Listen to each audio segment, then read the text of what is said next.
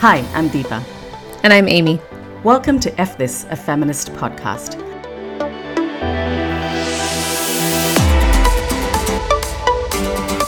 Today, we're talking about COVID and women and how COVID and coronavirus disproportionately affects women and specifically women of color. So, Amy, I got this message the other day from a WhatsApp group that I'm on, as we do, which said, "Welcome to 2020," written by Stephen King, directed by Quentin Tarantino. And it does feel like that. It really, really does. As you said earlier, that's the sort of like Western white male version of it, but yeah, that's what it feels like. Yeah, I was thinking of like an Indian version of that, but I'm not exactly sure how that, if I know enough about Hindi movies to kind of pull that one off.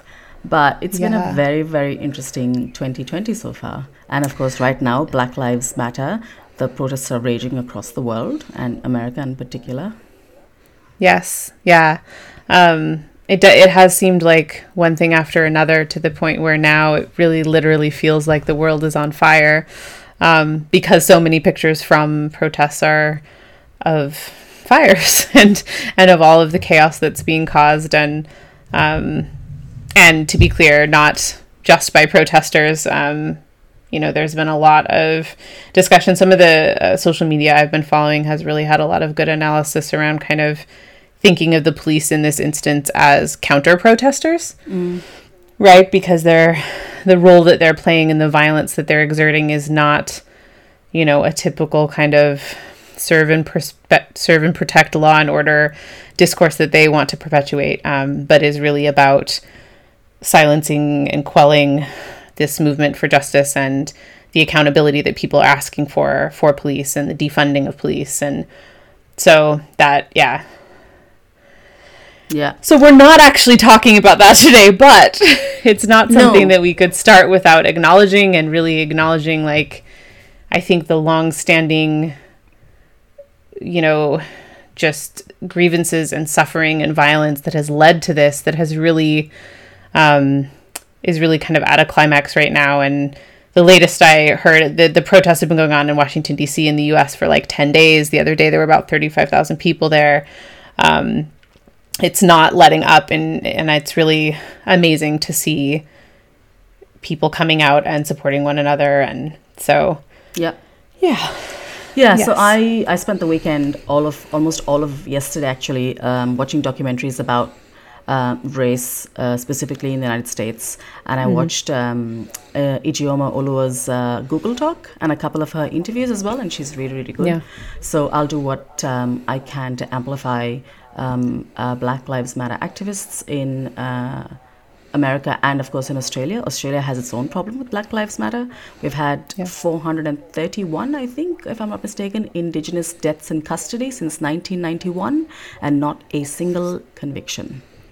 So this kind of systemic racism is not at all unique or specific to America. It exists across the world, including South Asia. There's a massive problem in India with obviously colorism and discrimination against dark-skinned people, other than discrimination in a whole heap of other bases like, caste, religion, etc. So it's definitely a problem universally, and we've not solved it. And hopefully this will be a turning point or a wake-up call for us to look inwards and for systemic change.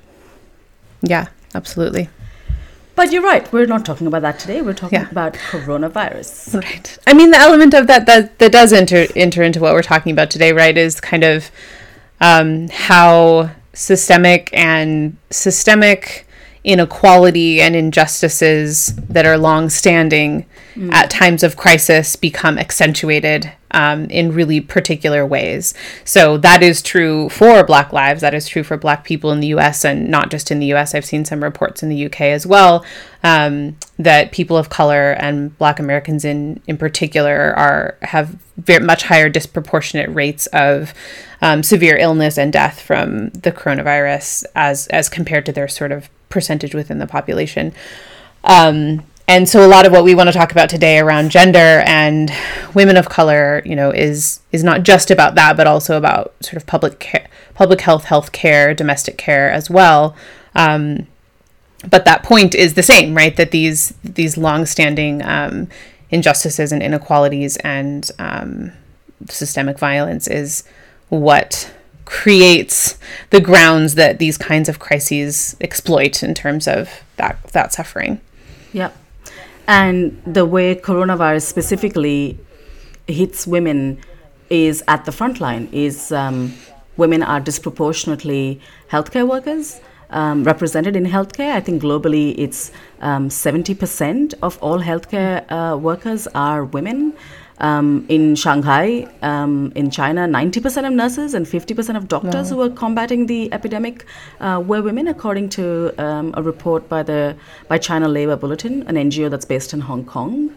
And Hubei, which was ground zero for the outbreak, there were 100,000 women working as frontline medical staff, and we know this is an incredibly contagious disease. So when you have an overrepresentation of women in the health force, in the healthcare workforce, then that's where they get hit first and probably the worst.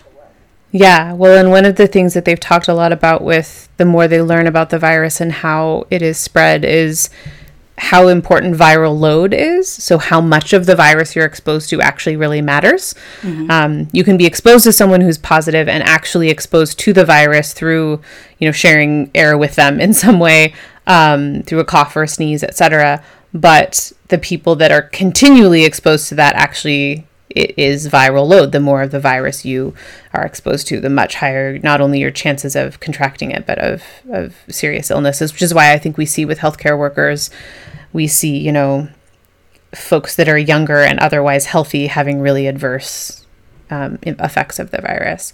Yeah. So, yeah, I mean, I think that's the kind of one of the big things to talk about is just this role that women play in public health and in healthcare systems. And like two aspects of that stand out to me in the US is that increasingly in the US, lower level positions in hospitals and healthcare settings, so other healthcare settings, including places like nursing homes, which are, some of the main places that the virus is wreaking havoc, that those positions have increasingly been taken on by immigrant women of color, to the point where there are, migration chains of folks coming here to work in nursing, and to get positions in these kind of healthcare settings, and where they're sort of doing a lot of the labor for less of the recognition and pay in normal times, and in these times being, exposed perhaps in some cases even more than other healthcare workers, right? Because of the kind of positions that they hold. Yep. And then that's where the sort of the pay gap kicks in as well, is that we know that workforces that are dominated by women and therefore sort of feminized occupations are paid much, much lower than workforces that are dominated by men, like construction or engineering or IT, for example. So then women are getting much more of this, the viral load, they're the front lines of combating this epidemic, plus because of the nature of the work they do and how society values it, they're also then getting paid much less than if that was an industry dominated by men. Yeah. Absolutely. And I think kind of another sort of element of that when you think of this on a global scale as a global pandemic is that you have kind of ladders of this or variations across countries that follow migration flows to some extent, right? So you have, there's been some research in this area when you have women migrating, for example, from the Philippines to the US to become nurses and to work in healthcare settings.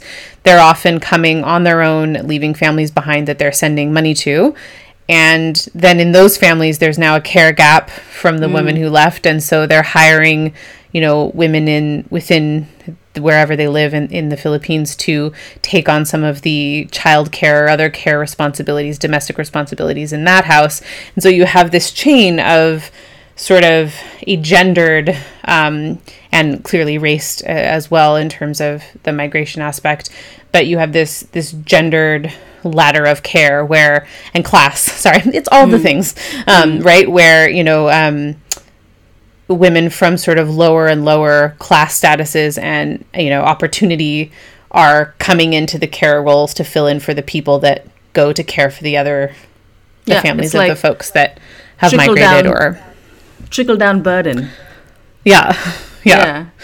Well, and in speaking specifically about Black women in the U.S., we can't separate the care labor that Black women do in contemporary public health or care settings from this very long history from slavery, post-slavery to the present, of Black women raising white women's families, being the ones that were in the home actually doing the care for children and other similar kinds of care, either, in a situation of slavery to a situation of coercion where there are no other options. And this is what, the job that's available to you, into our contemporary systems where it might seem, and it's true, that there is a lot more agency, but where there's still this systemic racial inequality that really limits that agency. It really makes it, ties people into certain levels of that, and it makes it a lot harder to work your way up into the higher paid, better recognized parts of a healthcare system, for example.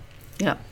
I wanted to just pick up on something you said earlier with regards to class and inequality. Like if you look at COVID and its impact from in India, for example, the people who brought the disease in are the people who are the most protected and for whom the healthcare system works, right? So there are people who've gone overseas on holidays or business trips or whatever it is.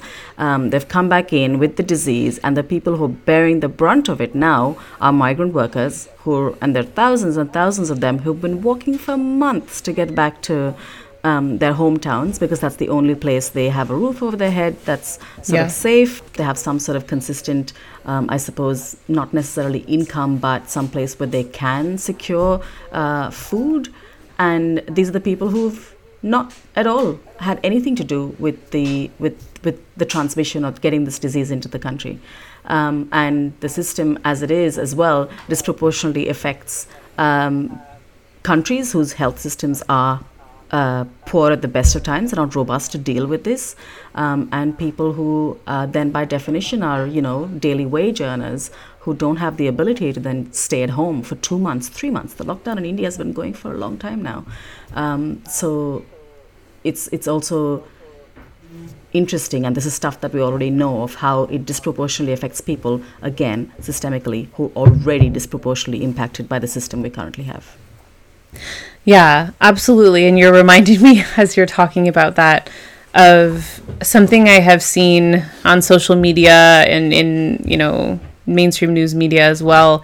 This kind of frequent invocation of this idea that a pandemic of this sort really is like an equalizing force, that it doesn't matter how wealthy you are, it doesn't matter who you are, you can still contract this and you can still die. And obviously there's been a lot of pushback against that, particularly around, the disproportionate deaths of people of color that are linked to, specific kinds of, ill health within communities that is a result of longstanding systemic inequality. So there's that's the very clear pushback. But I think there's this other underlying thing that I think a lot of people are really afraid right now, and they feel, particularly when they're in more privileged positions, that there's this, wow, like I'm vulnerable even though I feel like I've done all of these things to protect myself in terms of the job I have or my home or what have you. And so they feel this vulnerability, and it seems to them that they can then relate to the vulnerability that other people express. But the huge gaping difference there, right, is that there is a very real and visceral thing of inherited historical trauma and suffering. And so it's not only about the continuation of those inequalities and injustice that actually make people's health, depleted and attacked in a way that makes them vulnerable physically to the disease. There's also the emotional and psychological ability to process and live through a crisis. Like, it might be really scary to privileged folks right now, but that kind of vulnerability and precarity is something that these communities not only have lived with for much longer than the virus, but it it compounds. It isn't, you know what I mean? So you know what I'm trying to say? That so for those migrant communities in India you're talking about, for example, like they're already living such a precarious life in terms of how they can, you know, their mobility and their income and feeding themselves and nutrition and health and all of those things, that when something like this happens, it isn't just, oh, it's a little bit worse. It is a really different, just a completely separate kind of experience of it than people who also now are vulnerable. Yeah. And there is no give, right? There is no excess in their system that they can remove. They already live hand to mouth. There is no backup. There's no state backup in India. For a lot of people, some states, the response has been varying by in some states. And then there's no personal backup. And because they're away from their communities, which is why these people are trying to get back home, there is no sort of societal network or community network that they can depend on. I was listening to a very interesting podcast by the New York Times, The Daily, which I follow, and they did one specifically on coronavirus and its impact on Black communities. And they talked about how because COVID affects people who already have underlying existing medical conditions worse, therefore, by definition, it disproportionately affects Black people because they're the ones who have more sort of complex medical conditions to start with. And then it also talks about how class exacerbates that, in that a lot of Black people live in sort of towns and cities which are by massive motorways or are industrial, and then have high levels of pollution, air pollution specifically. And then also then the stresses of being a marginalized and an oppressed community mean that your immune system just suffers the onslaught of these minor sort of infractions, not minor, but just this constant level of stress, which again worsens your immune system, which means that you're in a worse position to be able to fight something like coronavirus. So you see all of these historical and systemic sort of disadvantages come together in this sort of clusterfuck, I suppose. Come together in this incredibly dangerous way where it impacts people who are probably the least able to deal with that onslaught. Yeah. And I mean, as you're mentioning with the example of the New York Times podcast, I think there is some coverage of this, but I hear far more coverage that really wants to talk about quote unquote like disease burden relative to obesity, and you know, really like focuses in this objectified way around healthcare measures that tend to disproportionately affect poorer and or communities of color. And so it, to me, when I hear those, it's only a slight variation in the narrative sometimes, but when people talk about it that way, it sounds like this responsibilization. It sounds like it's saying, well, it's their fault because they ate too much, or it's their fault because, you know, they ate the wrong things and had high blood pressure. Yeah. And it sounds like it's about, you know, people in a certain community just not being as healthy, and an association of that to individual responsibility, as opposed to all the things you just said, which are about sort of collective resources and the pollution we create that is disproportionately, you know, impacting the health of people, and the ways in which, you know, the stresses of experiencing ongoing inequality and injustice affect not just finances, not just physical health, but, you know, this conglomeration of things that impedes everything from your immune system to your financial resources to, you know, make it through not having a job for a certain number of months, etc. Yeah. So yeah, I like that there's been coverage of that, but I have been kind of disheartened at how quickly some of the mainstream outlets just really jump to, you know, obesity, heart disease, without more careful consideration of how those conditions or the reality of some people's, you know, access to quality health is impacted in these other ways, and how it isn't just a matter of a choice or series of choices that they made. Because they don't talk about that in terms of race very often, but it very quickly gets, you know, put into that next category of analysis when you talk about disproportionate impact. Yeah, and I think there's also like the people who make this policy and the people who sort of suffer the impact of policy. Healthcare specifically is also something that we need to look at. Like I think decision making is mostly by men and white men. I think specifically in the United States for COVID, for example, Trump's COVID task force had 12 men and 11 of them were Caucasian. So there is no representation. And they were probably proud of themselves that not all 12 were. Possibly. Yay, diversity. Tick that box. God. And then so where are the experiences of women and where are the experiences of other marginalized communities like communities of color? Where does that then come out? So you have experts and researchers, but then you have policymakers. And if there is no diversity in policymaking, then you don't see the result of that. And we're seeing that in Australia now, is that, and with COVID, in terms of job losses, for example, that's been incredibly gendered as well. So when you're making policy to deal with these job losses, who's benefiting? Is it a male-dominated industry like construction, which is benefiting, which is the latest policy measure that's been announced by the government? Or is it, industries that are dominated by women that are going to benefit, or women who are going to benefit? And we see that with policy, because it is so white and it is so gendered, that these things don't get taken into account. Whether that's willful, neglect or ideology, I'm not sure. But 55% of all the jobs that were lost in Australia were jobs that women were doing. Mm-hmm. So you would think that the policy response would then address that, but that's not happened. Yeah.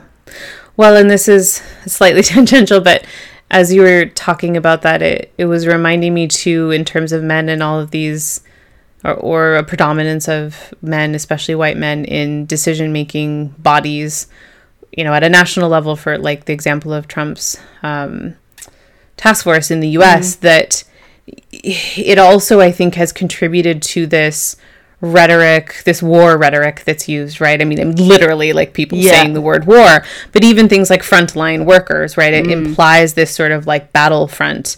And while I can see that actual healthcare settings or public health officials might be using that to try to drive home to people the significance of the problem, I can see where people might revert to that rhetoric. It's a very masculinized rhetoric that is sort of bringing this kind of force to it that is, on the one hand, both, I think, it allows for a certain kind of posturing from like the Trump administration, for example, instead of doing the actual nitty gritty work of what it means to provide care and to actually care for people who are experiencing suffering and disease.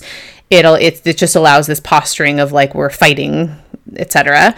But it's also deeply ironic compared to the beginning of our conversation, where it's all of this war masculine rhetoric about front lines, yada, yada, yada. But the people actually doing that work on those front lines, the carers, are women, and they're women of color. And they're the people that are not only not part of those policymaking decisions, but whose work is not conceptualized as this kind of violent rhetoric, but is actually about the opposite. It's about sustaining life and extending it and providing care to those that maybe aren't going to survive, but in a way that, makes them comfortable, and et cetera, et cetera. So I think there's a very kind of deep irony there with that masculine approach.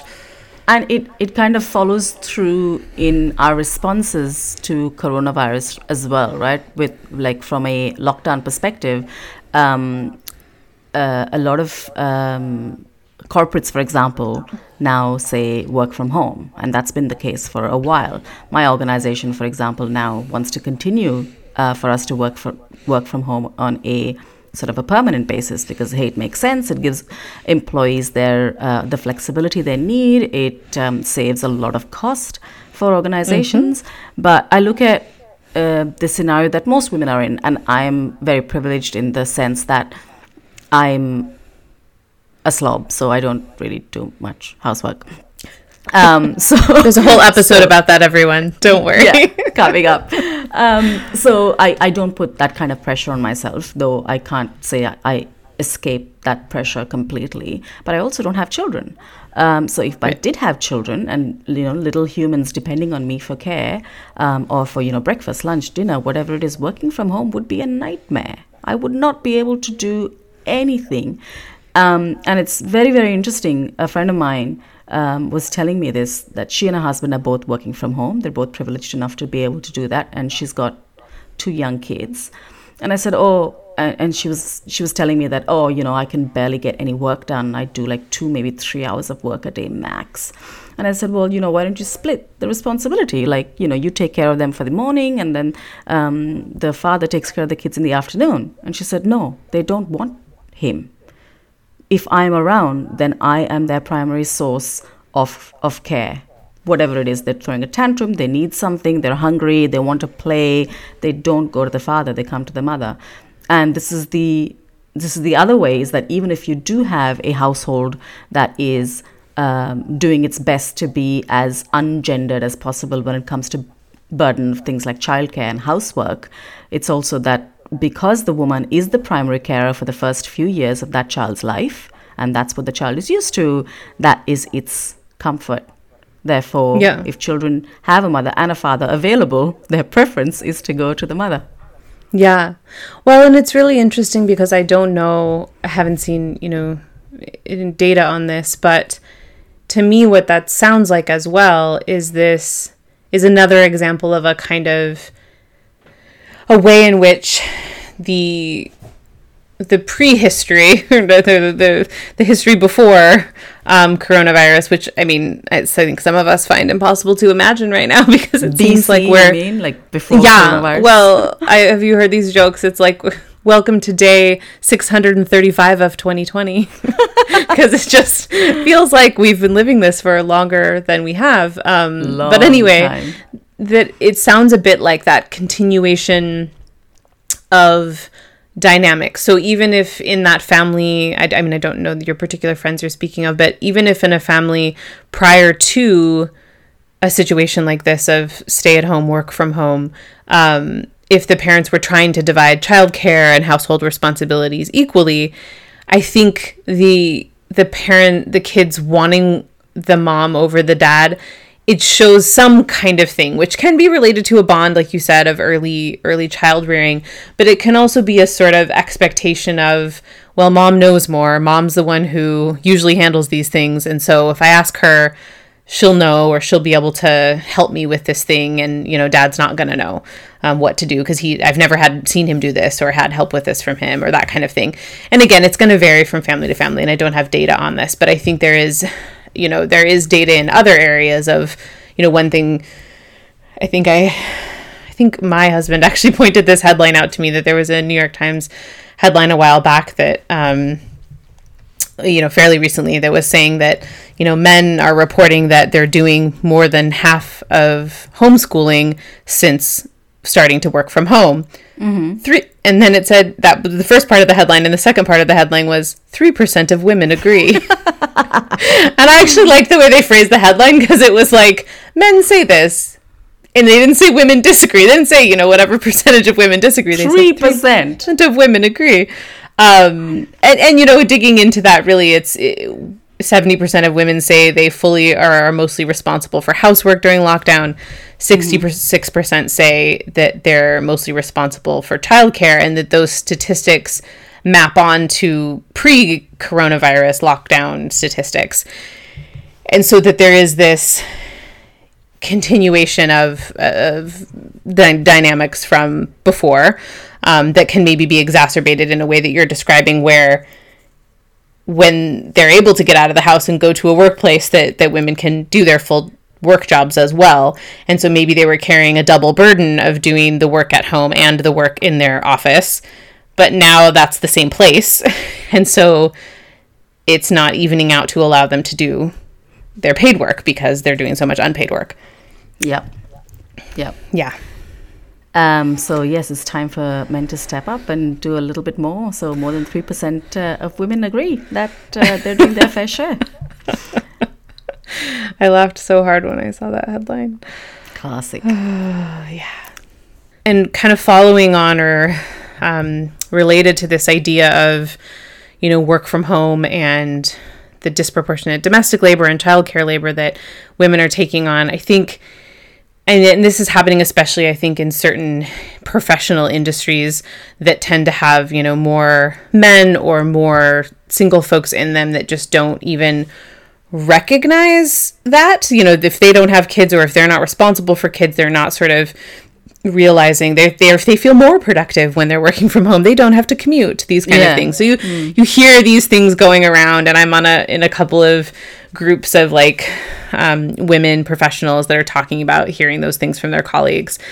So you have that element where that home space is just really thought of very differently, I think, depending on what your relationship to it is, what your responsibilities are. But the other big kind of glaring example that's very contradictory to a lot of the conversations we're having about what it means to be stuck at home is for people, women and children, that experience violence and abuse within their homes.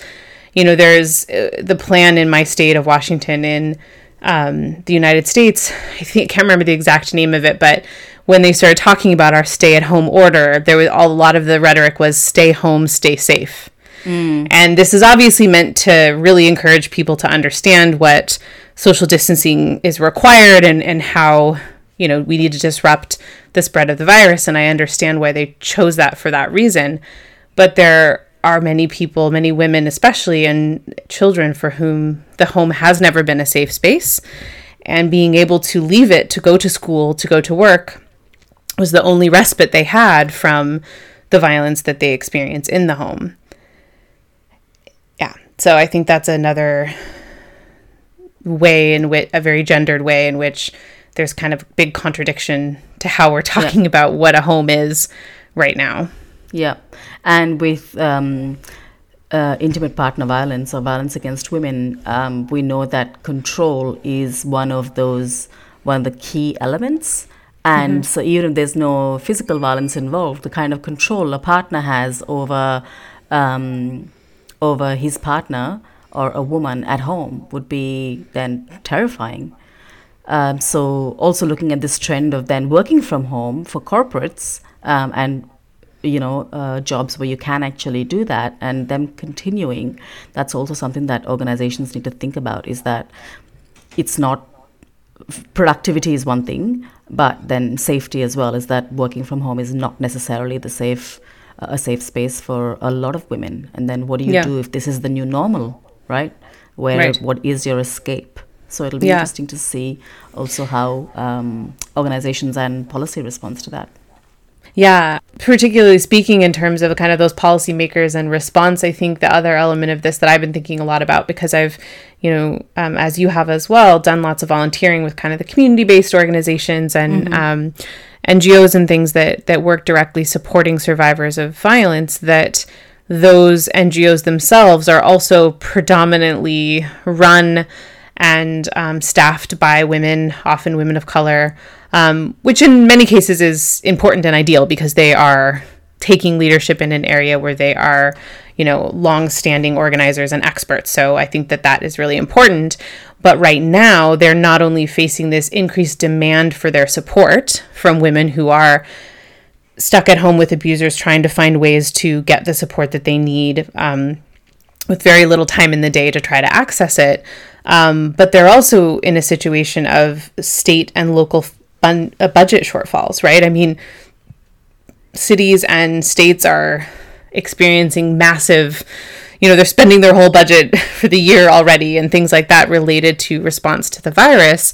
And I know a lot of local NGOs rely on the grants and funding that they get through city, county, state, depending on where you are in the world, how those divisions are made, but from those agencies and in the government. And I think that it's going to be there's going to be a longer term impact to domestic violence support services, even after what they're dealing with right now of adjusting to virtual and support and demand, I think there is also going to be a real reckoning in terms of where are the funds for these really vital services that have always been underfunded. And now, I think are going to be applying for even more limited funds. Yep. Yeah. Yeah. Whew. All right. Whew. Well, that's on that really happy note. Yes, I know.